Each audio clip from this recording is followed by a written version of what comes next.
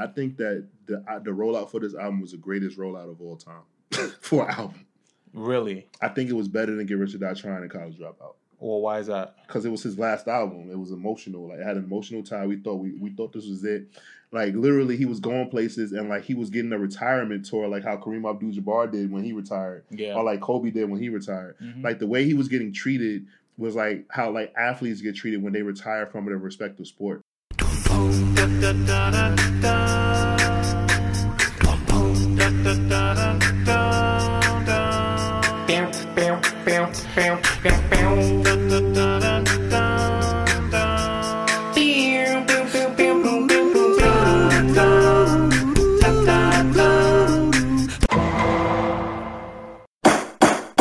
Welcome to Rap in Order, the interrogation of a hip-hop album, where we take some of the culture's most beloved hip-hop albums, put them on the stand, see if they stood the test of time.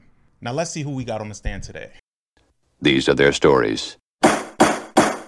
Welcome to another episode of Rap in Order. I'm First Class Reg. Hove! It's Torian B. I see this 2003 energy right now that you got going. I see that. The chain, the hat, this is a whole fit. This is a whole fit. So in case you can't tell where we're going with this, we're doing a Hove album.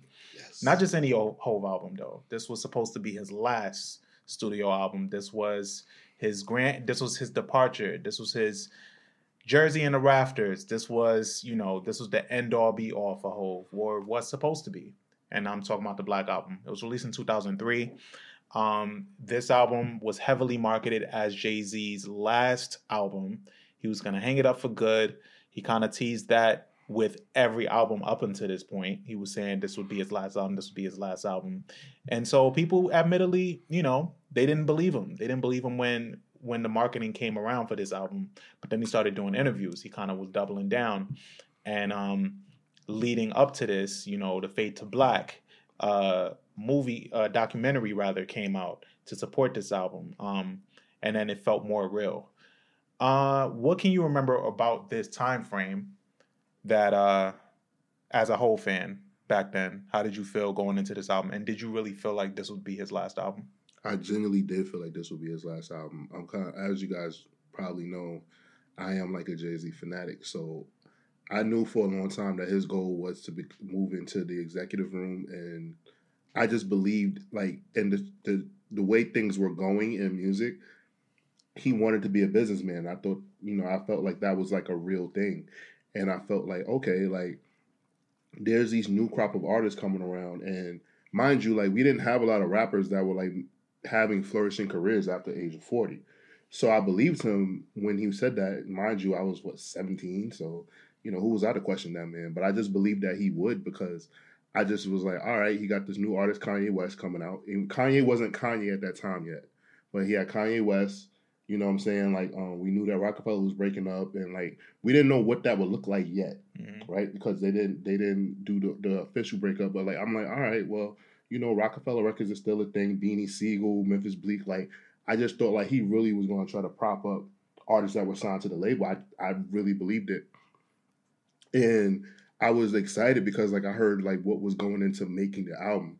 I don't know if you remember this, but before it was a promo sticker that they were giving out, and it had the album track list with all of the producers for each track. Yeah, I remember that.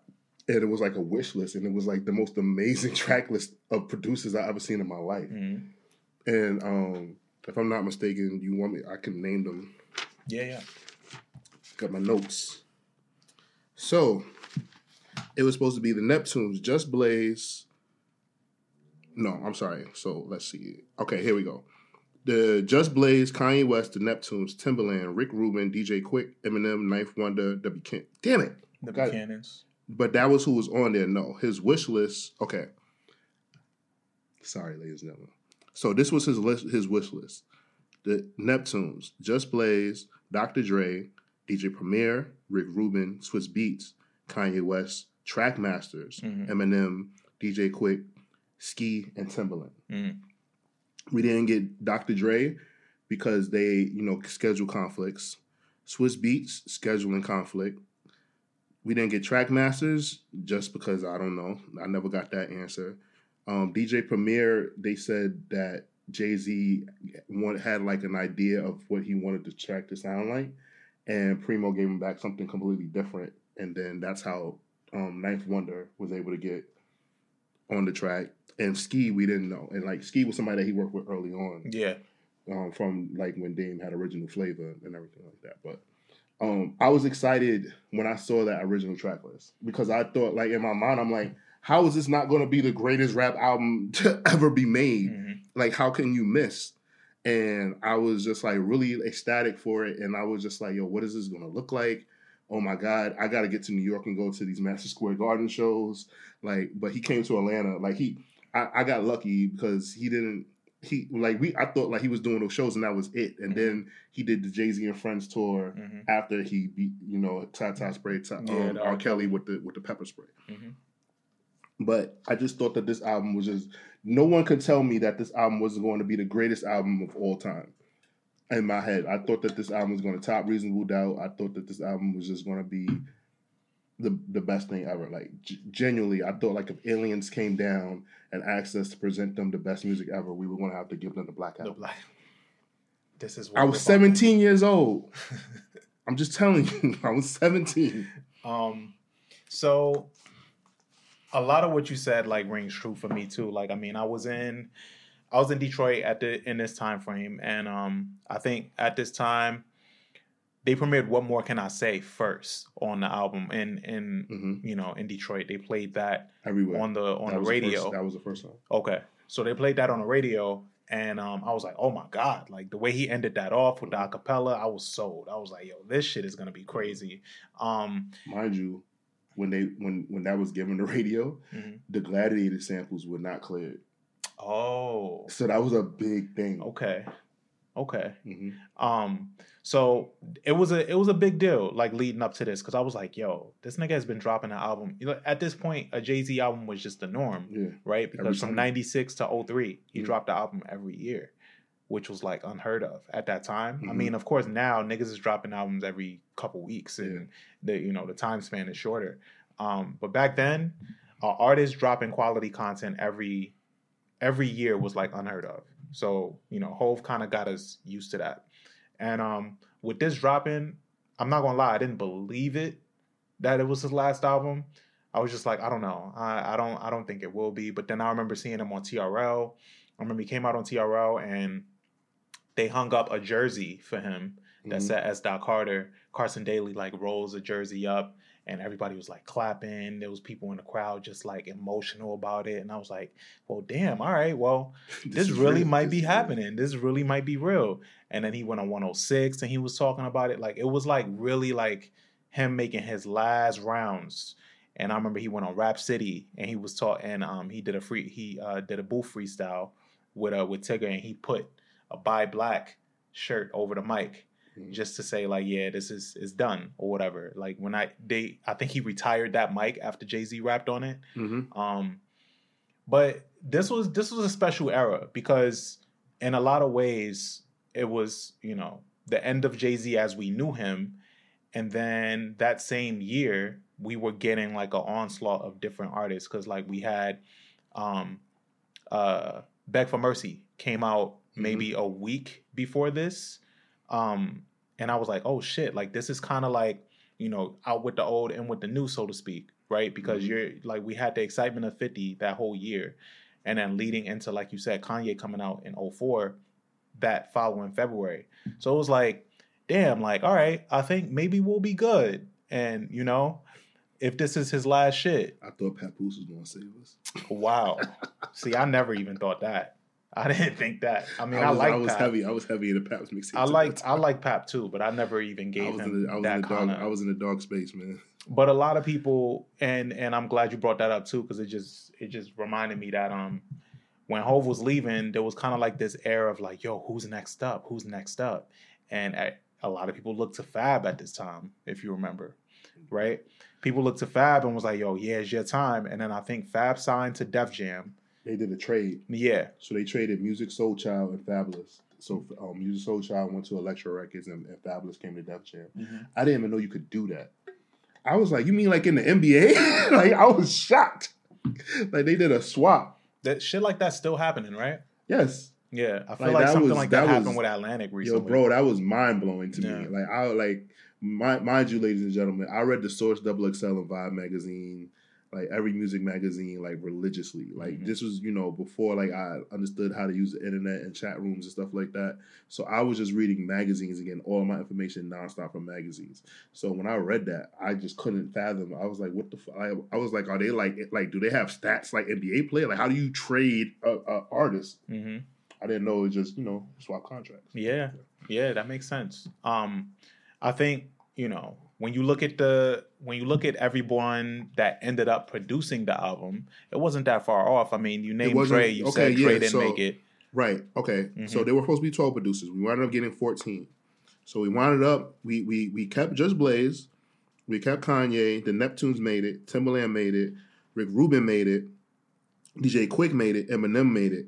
The new ads to the album were Ninth Wonder, W. Cannons, and Aqua. Mm-hmm. So, and then the other thing is that Just Blaze wound up being credited on 4 tracks. Yeah. Kanye and the Neptunes did 2, and everybody else got 1. So that was like also like a thing because like Just Blaze, because mind you, remember in the Fade to Black, Jay-Z was on Just Blaze ass the whole film. Yeah. Because like there was this funny internet rumor that Just Blaze basically makes beats so he can like fund his video game addiction. Oh yeah. And everyone was saying that he was like this really like lazy, talented producer that basically he just makes like these amazing beats so that he can like basically buy old Ataris and beat the games and shit like that. Mm-hmm. So it's funny like to see Jay on him like that and then to know that he had 4 placements on the project. Yeah. Yeah, I think Just Blaze, when it comes down to it, he is one of the greats, but I always feel like I'm not getting enough from him. You think he's a thief? Why? Why would I think that? We're going to get into that. All right. Well. We're going to get into that. Okay. I am curious to hear why. But he does. 2 cases that kind of look kind of sus. All right. We're going to get into that. Mm-hmm. Pinpoint that. He kicks off the interlude for this album, which a lot of people kind of bypass, but I think it's really dope. Did you know that Just Blaze is actually the one talking on this? Yes. Yeah. So a cool fun fact about that also, right, is that there's like vocals on there, like there's I think on there's Biggie vocals on the beginning of the intro, right? Nah, it's all Just Blaze. It's all Just Blaze. Mm-hmm. So no, that's on my first song that they got the Biggie one. Yeah, I got it mixed up. Yeah. But so for that one, the intro like is just really dope because it's like setting the mood for like what we're about to hear. Mm-hmm. Because like you're hearing that and it sounds like so another thing is that a lot of the soul samples are set in the 70s. So the way that this opens, it opens like some like 70s shit. Yeah. It kind of I love the way that the production I feel like a lot of cigarettes was being smoked and like, like a lot of cognac was being drank. If I listen to this and think about it, close my eyes and hear it, like I just feel like a lot of Newports is being burned. Yeah. And yeah, it does set the mood in that way. It sets the mood like that. Like Just Blaze comes on the track, he's just talking and like I feel like a lot of people just bypass it because it's just like it's super like low. Yeah. So people kind of just really just go into the next song, which I get, but like this is a perfect kickoff to an album. Like Just Blaze, amazing kickoff. He switches his voice a little bit, so you can't really tell it's him. But he's just talking. He's like, "Oh, the other night when I was researching what was gonna be discussed today, I came across a passage, wrote down. I think it really exemplifies what the young brother next to me was just talking about. But it goes into this whole analogy of one day leaving a legacy." Through the seeds as it drops to the ground, wind carries these seeds through whatever. Mm-hmm. Kind of talks to what he sees as coming next for him and leaving something behind to usher in like kind of a new legacy, so to speak. I thought it was really dope. They interviewed Just Blaze about it and he was like, yeah, no, I don't even remember what I said, honestly. But when you listen to it, it fits. Yeah. And it sounds introspective. It doesn't take away from it still being dope. But then of course that ushers in December 4th, which is the second song on this album, which Hov kind of has his mom usher in for him. That was like one of the sweetest things ever, and I thought that was really like dope for him to like bring his mom in, and I think that was another reason I was like, oh, he's leaving. This nigga got his mother on his album, like it just like something like that, like most rappers don't cross those worlds, they don't mix those worlds, and the fact that he was doing that, it was just like very like personal to me. like this album, like him doing that and bringing his mama and like giving his autobiography and like him rapping, just doing that was just very personal. And like him, and it's funny because it's like you could tell that his mother always tells stories about him as a child, and he's like, yo, mom, tell him how I learned how to ride a bike before I was 6. Yeah, you know what I'm saying? You gotta like stunt that. as a rapper. Yeah, you gotta like, have your mom stunt. Yeah, so he's just like, yo, mom, yo, tell him how I'm the only kid that ain't give you no pain at birth. You know, shit like that. Like I think that tell was him how I was 10 pounds.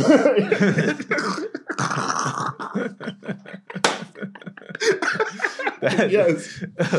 But no, it was a great way to really bring in the feel of this album.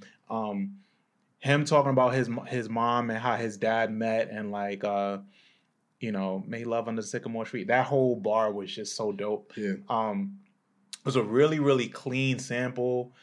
There's not enough to say about this song. I think it was a perfect way to kind of kick this album off for what we thought would be the last that we hear. Yo, it was amazing. I don't have anything to say about it. I'll be repeating. And then shit, what more can I say, right? Yo, the way he ends this verse was the way he ended the song. Yeah, the way the way he ends the song, right? On What More Can I Say? Like, I'm not a biter, I'm a writer for myself and others. I said, big verse, I'm only bigging up my brother, bigging up my borough. I'm big enough to do it. I'm that thorough. Plus, I know my own flow is foolish. Yo, like basically giving that verse, and then like at the end, he's like, we'll see what happens when I no longer exist. Fuck this shit. And then you hear him open the door out the booth. Yeah. I'm just like... And like throw his fucking throw his headphones and shit. Like, I'm just saying like that right there like just gets you hyped because you just like, oh, he's fed up with these niggas. Like, he's like, don't you understand what I'm doing? Like, I just thought that was just fucking impressive. And it's just like you hearing that.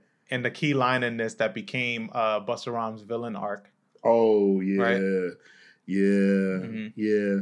And I ain't animated like say a Busta Rhymes. Yeah, and it's funny because it's like he really wasn't trying to diss Busta. Like Busta is animated. Like that's obvious if you watch his fucking videos. Yeah. Like, it wasn't a slight. It's just like, damn, you about to end your career on this? I can't even battle you, nigga. Right?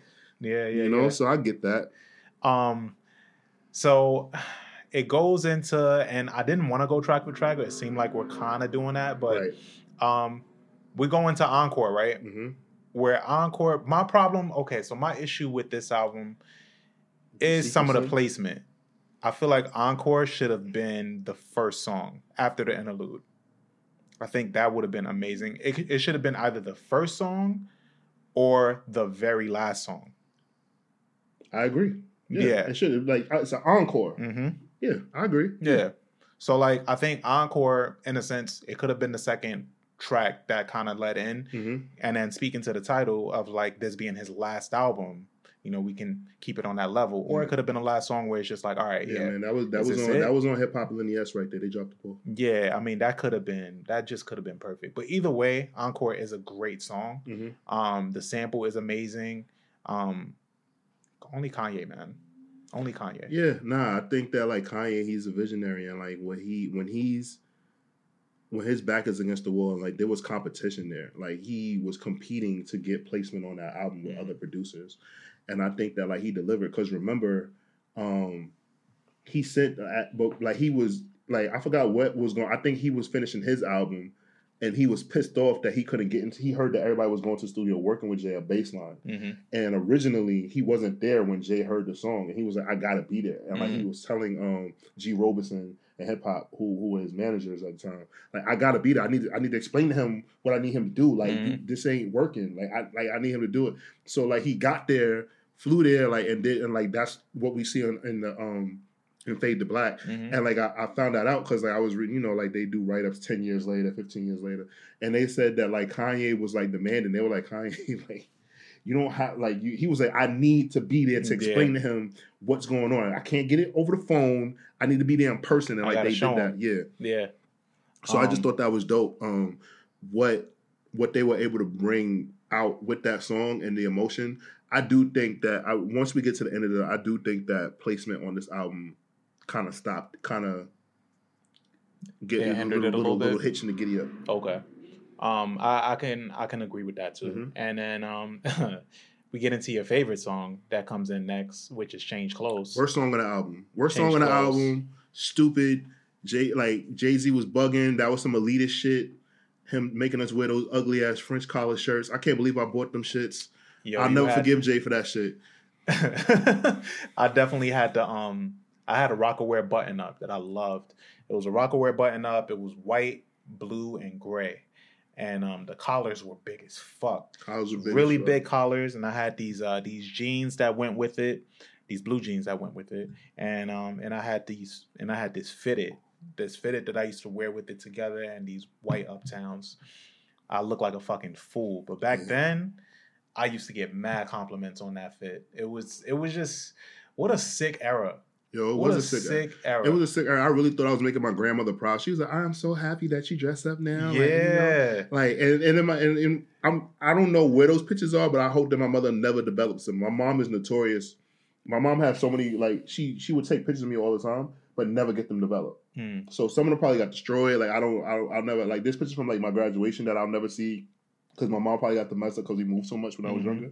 But I hope to God that my French button-up shirt era is fucking erased. This nigga Hove used to wear like 36 waist jeans with a legit 36. Hov was wearing 40s, bro. Yeah, with a legit collar, long sleeve collar shirt with a vest over it and a tie. That shit was crazy, and a Yankee fitted. Yeah, and a Yankee fitted, bro. Like had us out what here a doing time! bad. And I was bro. like, yo, this nigga is cool. Yeah, we all thought that. It was Hove. Even at that time, did you have one of them hats with one of those brim hats, brim scullies? No, I never did that. So I'm, as you know, I'm very particular. I only wear regular scullies. I wear fitteds, and I wear like the Nike dad hats. Yeah. But like I'm very like particular about that. So like certain hats getting out of the range of getting a little crazy with the hats, I don't do that. Yeah. I don't experiment that much with hats. I had that shit. I had that that brim shit, because it was like, I mean, at that time it was like, well, whatever Hove does, he's kind of the person that ushers in the new style wave. So it was like, you're all right, right. well, I agree with you on that. Yeah, so it's absolutely. Like, all right, well, this is about to come up. This is about to be a thing. So all right, so I'll tell you what the difference was though for me, like with the influence, because like all right, so Jay-Z was setting the standard, but I was finishing high school in Atlanta, but I would always come back to New York. And like in Harlem, like there were trends that was going on in Harlem that like wasn't like mainstream, but it was those trends in Harlem. So I just wanted to fit in and be like with Harlem niggas. Mm-hmm. So certain trends that Hove did, I didn't follow. I came home with that French button up and got fucking laughed out the fucking building and never wore that shit again. So I learned my lesson with that shit. But yeah, like there was just certain shit that I just like wouldn't do. So like, you know, like I would that's when like I so from that moment on, that's when I discovered like J. Crew. Okay. And I started getting like college button-up shirts. Mm-hmm. So I was like, all right, tone it down. It was like, yo, you could do that, but like, what the fuck are you doing? Like, so I started getting like college button-up shirts, and then like wearing like Rockin' Republics, like a Visual and Red Monkey was still like a big deal. Mm-hmm. But like I started like learning about like denim and shit like that. So then like Citizens of Humanity jeans, like things like that. Like those are the jeans I started wearing with my button-up shirts, but I just kept it like very like minimal. I stopped wearing like these over-the-top, ugly things. I didn't get into like the bedazzled belt era and everything. Like that wasn't my shit. I didn't do that. Yeah, I didn't do that either. Like, but like I just wanted to make sure niggas at home didn't make fun of me. So I just had to not wear that ugly Jay-Z shirt. Something that'll just that'll fly. Something that'll fly. Mm-hmm. I feel that. And then, well, change clothes. Honestly, I used to really like the video. I thought the video was cool. It was this big, like kind of like fashion show type thing. Yeah, that was dope, man. That was great. He even put emphasis in the video on like it being his last album. Like he walks in and he's like, "Yeah, tonight we're just gonna have fun." And they're like, "Yeah, this is your last album, huh?" And he's like, "Yeah, but we're just gonna have fun tonight." And I was like, "Okay, Hove." And then they had this whole show. He had Naomi Campbell in the video. Of course, Pharrell was there. Yeah. It was a fun video.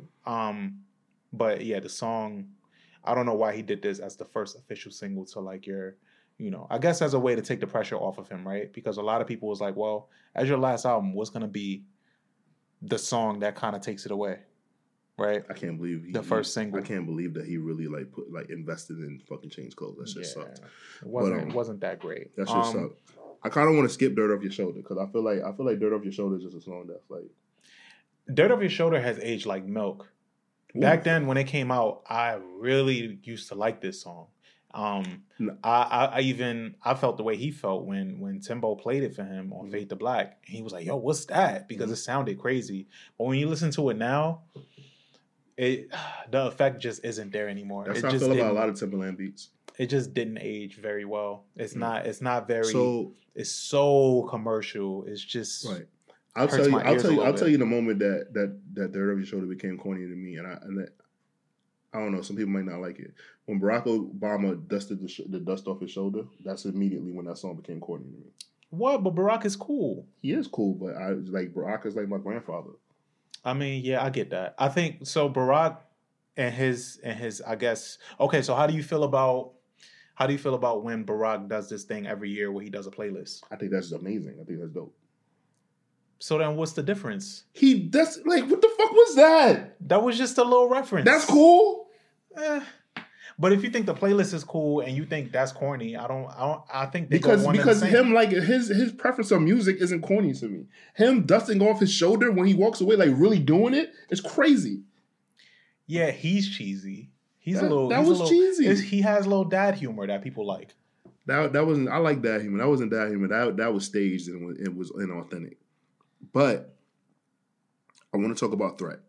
Mm-hmm. I want to talk about Threat because that is a song that kind of like made like Ninth Wonder like solidified in the industry. Mm-hmm. Obviously, it's a little controversial because Jay's concept for the album was doing over R. Kelly's "A Woman's Threat." Mm-hmm.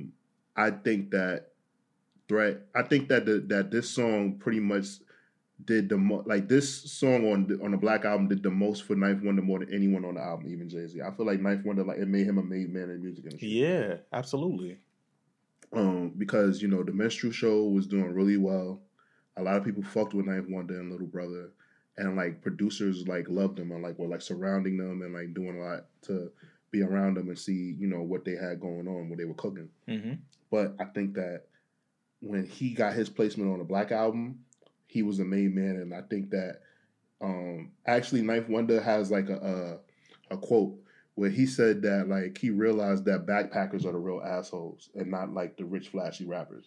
Well, why? Well, I have an idea of why he would say that, but why do you think he said that? He said that like most backpackers are like angry and like they're conspiracy theorists and they're like mad at the world. Yeah. He was like, but like when you meet rappers like a Jay-Z or like a Fabulous, like they just mad, like laid back and like just normal. Mm-hmm. Like they don't make everything like some like the world, me against the world against me. Like they're not brooding. They're not always whining about shit. A lot of backpack rappers come off as snobs. Yeah. They come off as snobs, elitists. They feel like they feel like because they can phrase things a certain way, it makes them a little better than a lot of rappers. Yeah. And they have these grudges. Yeah, and they hold grudges and stuff like that. And like he said that, kind of he got, because he worked with Jay, it opened up him into other rooms and stuff like that. Like, like he was able to work with, he got placement on Destiny's Child out on their project. I think for Destiny Fulfilled. Destiny Fulfilled, yeah. Yeah, so I think that like he was able to meet these people and be like, oh shit, like you're not a snob, you're not an asshole. And I think like it made him realize like, yo, fuck these backpackers. Yeah. But he probably realized he was limiting himself. Yeah, but I really like enjoyed this project, and I enjoyed how he was able to chop it up, because like when people think about Jay-Z, they don't think of Jay-Z having the mind of a producer. They think that he just raps, that he just goes in there, but like he already had the concept in his head. He knew how he wanted to do it, and he was just like, yo, can you do this? And put him on the spot. And mind you, like they said that Ninth Wonder came with like 29 songs. Like they said he flew up same day, got there, and Jay was just like, all right, like I'm gonna go out and do something, and left him in the studio at Baseline in the B room. Like just like, yo, do what you do. And then they said Jay came back like because he was prepared, because Guru never left Baseline. So like Guru was like, yo, like don't, like, because Guru was the one who was like pushing for him. So Guru was like, don't worry, like we can stay here, we can order food or whatever like that. And like they didn't expect Hope to come back, and he came back and like heard it and was like, all right, I'm gonna start working on this. So I'm gonna take it with me. I just think that that's a really dope story. Yeah, that is fire. Because he kind of just, he just let him do what he did, even though he had his own concept. And fucking shout out to Cedric the Entertainer for like really tying this song together. I just remember at the time really liking that skit. and I'm a huge Cedric the Entertainer fan. Like, he's so slept on, in my opinion, as a comedian. But like hearing him at first and not really knowing who he was, and always laughing at his part on this song. Right, because he changed his voice a little bit, right? Yeah. And I just didn't know who that was. And I was like, and then I was reading the credits because, you know, we had the booklets and shit back then. And I was like, Cedric the Entertainer. I was like, oh shit, like that's him? Mm-hmm. And it made me appreciate it more. Like, because he really tied that track together. Sorry, that's another funny thing. So Ninth Wonder said that, like, Jay-Z told him, like, yeah, and I want Cedric the Entertainer to be on there talking shit. And he was like, oh, so like how we like, you know, like how you gonna contact him? He was like, he's in the other room playing pool right now. Like he said that Jay-Z kept like pretty much like just making shit, making shit like appear. Yeah. So what track you want to get to next? So so that takes us, of course, into Moment of Clarity, which was, I think this was part of Eminem's defining moment as a producer. Mm-hmm. You know, a lot of people do recognize Renegade as being that, but I think this one was like, oh shit, Eminem is really producing and he's learning from Dre, and it's not my favorite beat. It's, you know, it's okay. It was brooding. I like that. Yeah, it's okay, but like, yes, that is a good word for it. It was brooding. I think a track like this in the middle of this album was really important for this album. For him to kind of do callbacks to the rest of his discography, and talk about like what he's looking forward to, how he feels about his dad dying, and it was a big moment for this album. Yeah. Him talking about his dad was like the biggest thing for me because because obviously Where Have You Been is a song that like was like a standout for me from Jay on the Dynasty, and so like him talking about his dad, and then I remember, I forgot which magazine it was, but like, you know, he said that like his mother kept pushing for, like, his father was sick and his mother kept pushing for them to reconcile because they were in touch, and the one time that Jay, like, they were supposed to like have a meetup, he didn't show. And Jay was like, you see, like, I wasted my time. And then, like, he finally did it. And, like, so, like, Jay wanted to make him comfortable. So Jay got him an apartment, you know, bought him new stuff and, like, made him comfortable. In the end of his life. And then, you know, Jay went to the funeral and everything like that. But, so to me, like, hearing him, like, give his thoughts on everything like that, I was just like, damn, like, you know, I'm glad, like, he literally got that closure because it just sucked. Like, you know, and then, you know, like him, like learning more about it. Like, as if you know Jay-Z's story, like you learned that, okay, his uncle was murdered and his father like couldn't deal with that hurt so bad that like he went out to go find the killer of his baby brother. So it was like, you know, Jay as a man, as he grew up, he realized like, oh shit, my pop, it wasn't that my pops didn't fuck with me. It was like, yo, if somebody killed my brother, I'd probably go looking for that nigga too. And that like, took some growth on his part to actually think about shit like that. Because you got to think he wasn't thinking about outside of himself, and like, yeah, it's fucked up that like he left his children, but like, you know, it's just like, you know what I'm saying, like his, like, I guess he was like, yo, that's my brother, like I love my brother, that's my mother's son, you know. So I guess for me, like knowing that, and like as you guys can see, like I'm a Jay-Z historian, baby, just knowing that and hearing the song was just like touching. Like, you know, like some people say that like Jay-Z doesn't like let people in or like give much insight into his life, and he actually does. He actually tells us a lot of his business. Yeah. And I don't think people really take that. It's just that he doesn't do it in a formal interview type way. You know, you gotta like really listen to his records to kind of unpack the type of person and his history. What you call it? Truthfully, I want to rhyme like Common Sense, but I did 5 mil. I ain't been rhyming like Common Sense.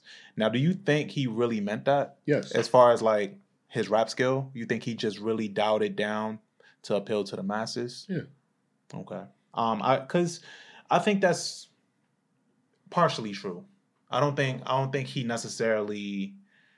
I couldn't see how. I mean, maybe because it's so, you know. I think it's too literal. I don't think that he wants to like wear a kufi and grow a beard and wear like peace sign t-shirts and like, you know, what shit, he kind of does dress like that a little bit. It's such a good, like, and even the part after that, when your sense got that much in common and you've been hustling since your inception, fuck perception, go with what makes sense. Since I know what I'm up against, us as people, us as rappers must decide what's most important. Like, it was like he really, he's like, yo, this is why I'm selling out. Yeah. Like, but I guess for me, like, but look at that bar right there. I think it's a lot of things that like Jay-Z, I think it's a lot of conflict for Jay-Z, right? Because I think that for him, like, he's like a constant like seeker of knowledge. and like he's constantly like learning. He reads a lot of books. He's an avid Mm-hmm. reader, so obviously like he's a person that like has like a lot of thoughts and a lot of things to say. He loves conversation. Mm-hmm.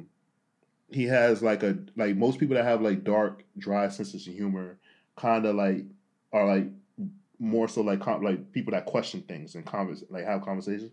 And I think it's a lot of shit that he wants to like rhyme about, but he's like, yo, like I gotta. That's not gonna make no money. That's not gonna make me no money right now. You know what I'm saying? And I think that he knows, like, as most rappers know that they have to dial shit down. Like Lupe Fiasco talks about that. He was like, yo, the shit that I really be wanting to rap about, like the metaphors and talking around shit, I can't do because you won't even get it.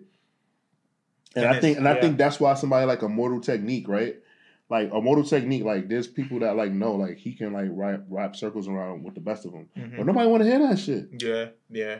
I think and I think that has a lot to do with us as consumers too, right? Because if we really ate that type of content up, then rap will be a lot different. Like they would actually cater their styles to be in that type of content.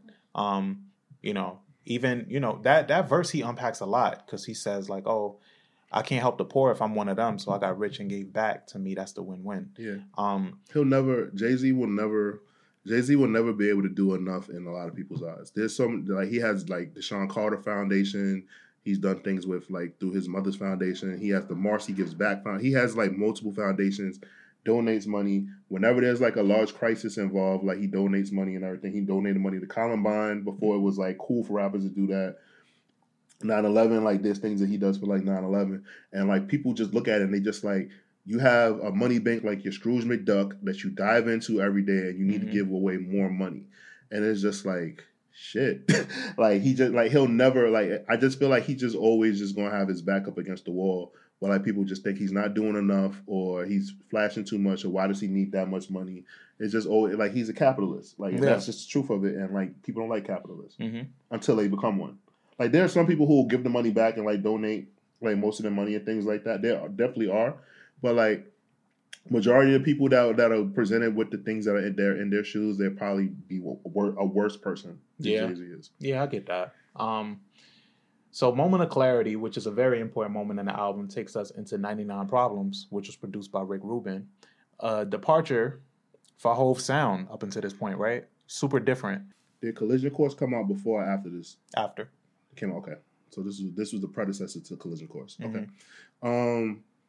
I think it's pretty cool that the evolution of what Rick Rubin was doing, because Rick Rubin was like more like he was more into punk rock than he was into hip hop when he joined forces with Russell Simmons. It's just that back in the 80s, punk rock and hip hop were just like they were like cousins. Because they were both underground and they were both like anti-establishment on the scene and everything like that, right? So Rick Rubin pairs up Run DMC with Aerosmith. We get Walk This Way. You know, he basically takes the Beastie Boys, stops them from being a punk rock band to being like a hip hop group, and they become one of the best selling hip hop groups ever. Like they put out Hello Nasty, and that shit did like 10 million records, right? That was like one of the first rap acts to even like do something like that at the time. And I just think that him doing 99 Problems, like that was just like a full circle moment for Rick Rubin. And I think that is really cool because, you know, a lot of people think that like, all right, Rick Rubin parted ways with Russell Simmons and that was it. But like he actually like went on to like work with like legendary rock bands, Red Hot Chili Peppers, Johnny Cash. Like, you know, like he's like won Grammys and like he's helped so many like artists in the music industry, like, you know, come up with great sounding albums. And then him to go to Jay, right? And then we have our friend Chris Rock make the suggestion like, yo, I see you got a song called 99 Problems. You should remake that shit. He goes Rick Rubin with it, and they actually like make that shit work. I just thought, like, and then like I think my highlight of the Black Album is watching Jay-Z craft that entire album, that entire song, at his crib. I thought that was really dope because it was like Jay-Z was paying homage to like so many different people at that time. Like you could say that he was paying homage to Slick Rick with him like basically playing multiple characters in the song. It even sounds like a Slick Rick voice. Right, yeah, right. So like he did that and like it's impressive because like Rick Rubin's like talking to MCA from the Beastie Boys and he's like, yo, he does it right. He's like, yeah, I know, it's crazy, right? Like they're like fascinated by that shit. Yeah. And like he's sitting there and like Jay's like, all right, play my track back so I can talk to myself and record it. And I just thought that was just like dope. to like see that and like see the recording process and see how much like effort Jay-Z puts into it and like how much hard work he puts into like doing like his craft. I just thought that was dope. And like him even like doing Takes Over and like humbling himself. You know, I just thought that like all of that stuff was just really cool. Yeah. And like him doing it with Rick Rubin, I thought was like dope. I think it was a great departure in this album. It kind of just it lands dead smack after and there's no way to kind of like lead into this song without it sounding like a little off in the album, but it more than makes up for it. It's a solid song. And I'm really back then I didn't know how I felt about it because I was like, yo, this shit just lands out of nowhere. Like after Moment of Clarity, it just comes on and it just blasts. Like it's just like, oh shit, like it just takes you. Yeah, there. man, it's placement. But it's a great song. And then of course, you know, things kind of calm back down to a level field with a PSA, public service announcement interlude. Some would say one of the best rap interludes that there is Just Blaze's masterpiece in his discography. He plays and he lets us know it. That nigga plays it in every set that he has. We got a lot to talk about. So I guess this is your point where you're about to get to where you talk about Just. Okay, number one, PSA made that like they had to stop the printing of the album because he got PSA to Jay-Z in the 11th hour. He was like, yo, Jay, I got this beat, I need you rapping. Jay was like, the CD's already getting like made, and he was like, you got to stop it. So he got it, and he did so good on it. He was just like, yo, like Jay was like, this is an end. Like I put this on the deluxe, and Just was like, no, this has to make the album. So he got it on there, and you know everything was all good. So there's a rap group called Black Moon. Black Moon has a song that pretty much uses the same exact sample, and it came out 2 weeks before the Black album. And they say that it's on their album called Total Eclipse. The sample is Seed of Love. The sample and the song is by the Little Boy Blues. So they say that Just Blaze was in their studio and heard them use that sample. And Just Blaze, that's where he got the idea from the crafter. Just Blaze says that's not true. It's just a coincidence. Like, you know, I wasn't thinking about you guys. But like, pretty much that was their lead single. So obviously Jay-Z, the bigger artist, put it out and like, so nobody talks about them. Like, and Black Sheep, like they're like a legendary underground rap group. But like, this was like, I think they had like, this was their comeback album. So like they don't have any beef with Hov because obviously Hov wouldn't know. He wasn't in that session. But the fact that like Just Blaze, they feel like the fact that Just Blaze did that, you know, just adds on to the argument that like Bank has, like that, like, you know, the only reason why Just Blaze gets the placement he did is because he signed with Hip Hop's in 1978. Bank didn't. So that's the difference. And that's why Just Blaze got the push in the placement and got the relationship with Rockefeller. And a lot of people say that. Like there's some people that say that like, you know, that Just Blaze will like have sessions with some young producers and take their ideas and make it his. And that's why, like, you know, people like the Heatmakers and Bank don't fuck with him. Black Moon absolutely hates Just Blaze. Yeah. I mean, well, shit. If they feel that way about him stealing their content, then of course they hate that nigga. Yeah, I saw it and I was just like, because, you know, I always saw the Bank interviews, right? And like I never thought about it before. But then when I saw this, I was like, hold on, there's a pattern here. What is going on? Yeah. You know, so. Well, I mean, that sucks, but it doesn't take away from how amazing this song is. Yeah, it's great. Unfortunately, it's just a great song. I think a lot of the momentum is in that beat build up. It's in the way that his verse comes on. The second verse isn't as strong as the first verse, but overall, it's a classic song. Yeah, I think that is amazing, and I think that he opens like almost every show with that. Yeah. You have to. Yeah. It's a staple. You know, Justify My Thug comes after this, and to be honest, it fell flat. It does. Justify My Thug is crazy because it's like, you know, it's a play off of Justify My Love from Madonna. Yeah. There's Run DMC samples on there. Lenny Kravitz works on the song, and I want to like this song so bad. Yeah, like, it's produced by DJ Quick. Yeah, I want to like it, but I just know that it's not good. It's not very good. Hov got some bars in there, but nah. Yeah. It's not that beat just isn't my shit. Like it's not. But then, you know, Lucifer is after this. Yes. Lucifer is fucking fire. Lucifer is an amazing song. Lucifer is like That is it's a whole B side. I love Lucifer. It's a whole B side. Yeah, Lucifer is incredible. Amazing. Even just seeing, even you mentioned Fade to Black. Even seeing Kanye making this beat was great. Seeing what he contributed to it, because Hov kind of uses the bridge that Kanye did for this song. Mm-hmm. He ultimately used it, and he put that in the song. Kanye gave like a reference to like what he wanted him to do. Yeah, and the thing that you don't know. All right, so what's funny is that like me hearing the song, knowing it was about Bob Marley sample, right? I was young at this time, and I didn't know that Biggs and hip hop had another brother named Babalab. Mm-hmm. My mom knew Babalab, but I didn't know Babalab. Mm-hmm. So we were listening to it, and like my mom like started like tearing up, and I was like, "What's wrong?" And she was like, "That verse is for Bob," and I was like, "Oh yeah, Bob Marley," and she was like, "No." She was like, Babalab was like down with Rockefeller and them, and he got murdered, and like nobody, like it's like an unsolved murder. Nobody knows why the dude shot and killed him. Bob didn't have no beef with anybody. Like it was just like some random shit. Until this day, they don't know who killed him. And actually, it's really fun. There's another funny story. I'll tell you that off camera though. But it's like they never found the killer, right? So with that being said. Jay, like I just was like floored at that was his verse in dedication to Babalab, his good friend Biggs Burke and hip hop's older brother. Mm-hmm.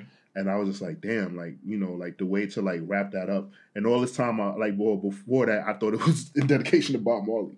Yeah, I didn't know. I mean, shit, I didn't know that about that. Yeah, so that verse is for Babalab. It was like a senseless murder.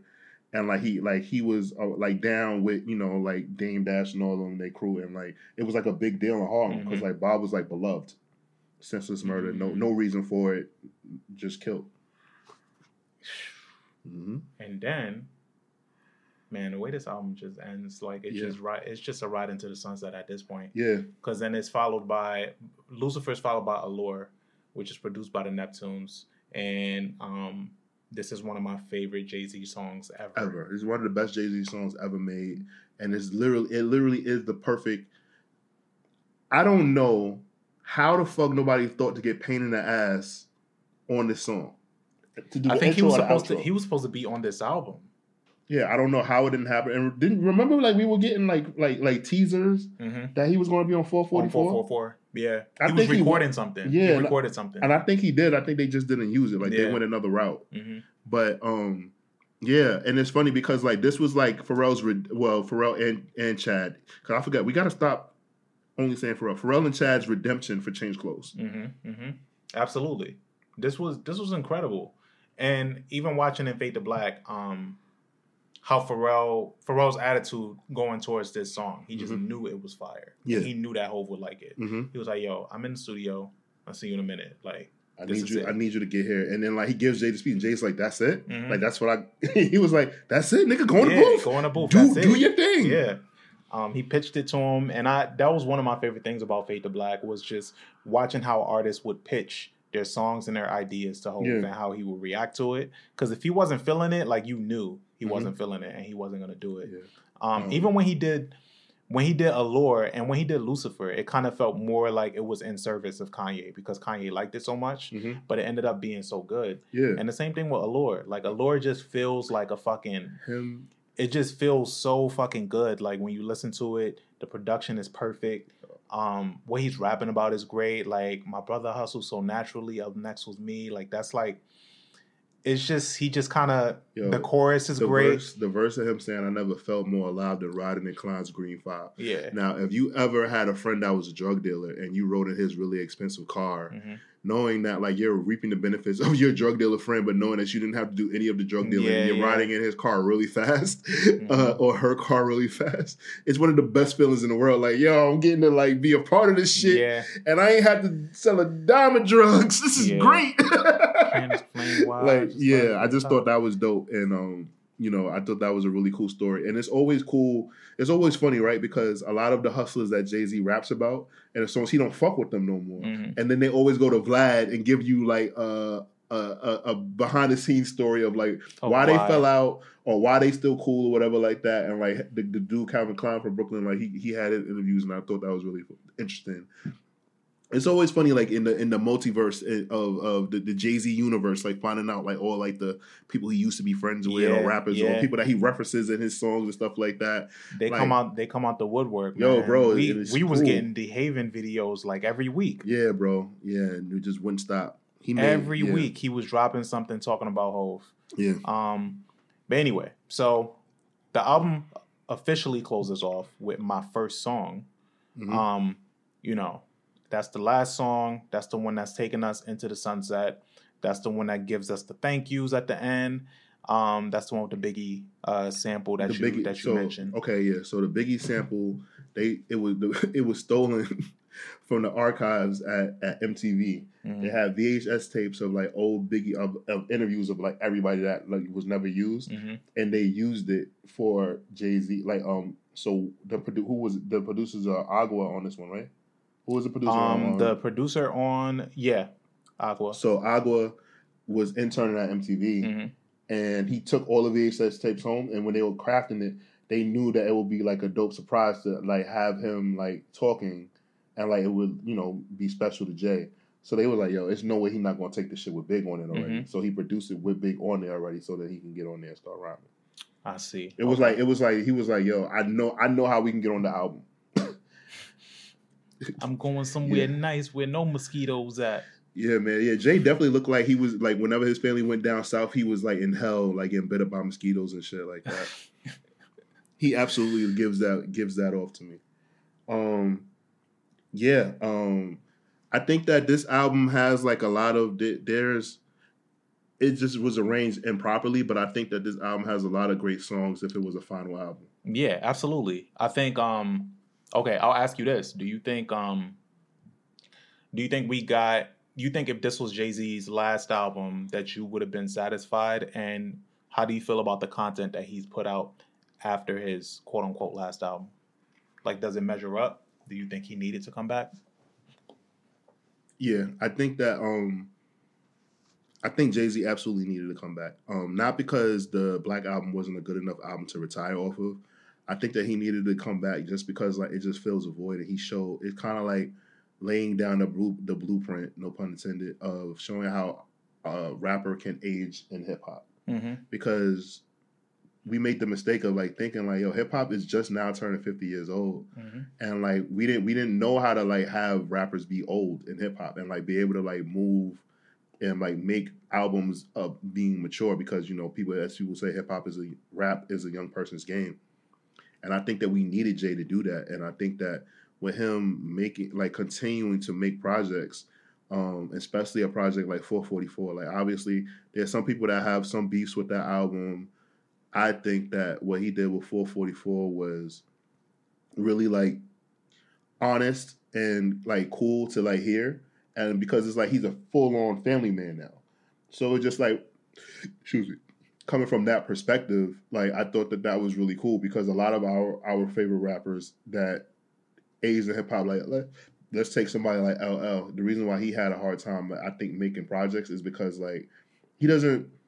He makes songs where he gets personal. Like he's had records where he talked about like growing up, like being raised by his grandmother, his mom being on drugs, his stepfather being abusive. Mm-hmm. He has those songs, right? But like he didn't go, like he's still trying to make party records. He's like, I could see LL trying to make a drill record or something like that, and like stepping out of his comfort zone and like looking old. Mm-hmm. Whereas Jay-Z like stays in his lane and he just continues doing what he does. And I think Nas has done it better, but I think that Nas also has figured it out. And I think that it's a good thing. Like if you're a musician, you should be able to be a musician to the day you die. You shouldn't have to be forced to retire. Mm-hmm. And I'm glad that Jay-Z decided to come out of retirement and just do what he loves and just make music whenever the fuck he feels like it. I'm just happy that the whole stigma of, oh, you can't be a rap, like, yo, bro, I'm getting older. I don't want to hear none of this young shit. I want to hear shit as I get older too. So I'm just glad that he did that and continues to make music. Jay, take your time. Whenever you decide to make music, I'm gonna listen to it, and that's great. Yeah. So that would actually pivot us into our rating for this album. Mm-hmm. What's your overall rating for the Black Album? 4 out of 5 waffles. It wasn't a perfect album by any means. You guys know, like, I have like really, really high standards for what a classic album can be, and I just think that the Black Album, like, it was just like It was a solid project from Jay-Z. It was solid production, and he just gave us a really solid album, and it just wasn't arranged properly, and that's what stops me from calling it a classic. I'd agree with that. I think it's not the arrangement of it kind of takes away some of the rating for me, and also some of the songs just haven't aged that well. You got Dirt Off Your Shoulder. I'm okay with never hearing again. Change Clothes. I don't need to hear that again either. And Justify My Thug. I don't need to hear that. So it's like, there's certain parts on this album that I'm just like, ugh, I just wish this wasn't here. But I think it would have been a well-placed album for him to kind of just ride into the sunset with and not come back. But I do agree with you in the sense that like he needed to come back to kind of show how to age gracefully in rap and to just how to stay in your lane without looking corny. Mm-hmm. Like how to still be up to date without looking corny, I should say. Yeah. I would agree with the 4 rating. It's a very pivotal album for him, and I don't think he should regret this time frame, because when he talks about retirement and all of that stuff, I can kind of see how he cringes when he does interviews around like the Kingdom Come time frame. Yeah. When he would talk about Black Album, he would cringe because he's back. Yeah. And I don't think it was his intention to come back. But, when you love the game, you love the game. Yeah. So yeah, I agree. I also have one last thing to say. Mm-hmm. I think that the rollout for this album was the greatest rollout of all time for an album. Really? I think it was better than Get Rich or Die Trying and College Dropout. Well, why is that? Because it was his last album. It was emotional. Like, it had an emotional tie. We thought this was it. Like, literally, he was going places, and like he was getting a retirement tour, like how Kareem Abdul-Jabbar did when he retired, or like Kobe did when he retired. Mm-hmm. Like, the way he was getting treated was like how like athletes get treated when they retire from their respective sport. Mm-hmm. Like, it was national news. Like, it wasn't like something like where you like turn on Channel 7, like 50 Cent, he was shot 9 times. Yeah. Like, no, it was rapper Jay-Z is putting a cap on his glorious career. Yeah. Like, he just sold out Madison Square Garden, mind you, before Nas. Mm-hmm. Everybody talking about Nas selling out the Garden. Like, Jay-Z did that like for a week straight. But I'm sorry, that was a Jay-Z fan. Sorry about that. So peace with Nas. But I just wanted to just make that point. Like, if you think about album rollouts, right? Like, I get it. Like, there's like stories and things that like go along with it. But like, the album rollout for this album, there'll be no better album rollout. It wasn't unless Drake retires officially and makes a retirement album. Like, actually makes I think Drake could top it. Drake gonna go on Ellen and dance. Oh, I forgot Ellen's retired now. Yeah. She don't got a show no more. Drake don't lean into his legacy enough. Like, I think he needs to. I mean, and a lot of it has to do with him just keeping up with the times and like working with a lot of younger rappers. He does that to continue looking young, to stay relevant and look young. Yes, but I think he needs to start embracing this OG thing. That's like, it's on his back, man. He needs to just embrace it. It's coming. It is coming. He's up there. Yeah. He's getting up there, as Yachty would say. Yeah. I'm sorry I extended his closing too, but it just popped in my head like, oh shit, I got to make my grand statement. Yeah, I mean that's what it is, and I think the Black Album, all in all, from everything that we got from it with Hov, his development as an MC, he don't even rap like this anymore. It's kind of switched. It's a lot of woke raps now though, but. Mm-hmm. That's neither here nor there. I do say it's still a great, solid project. I'm First Class Reg. And I'm Torian V. We out of here. Catch you next time. Dun dun.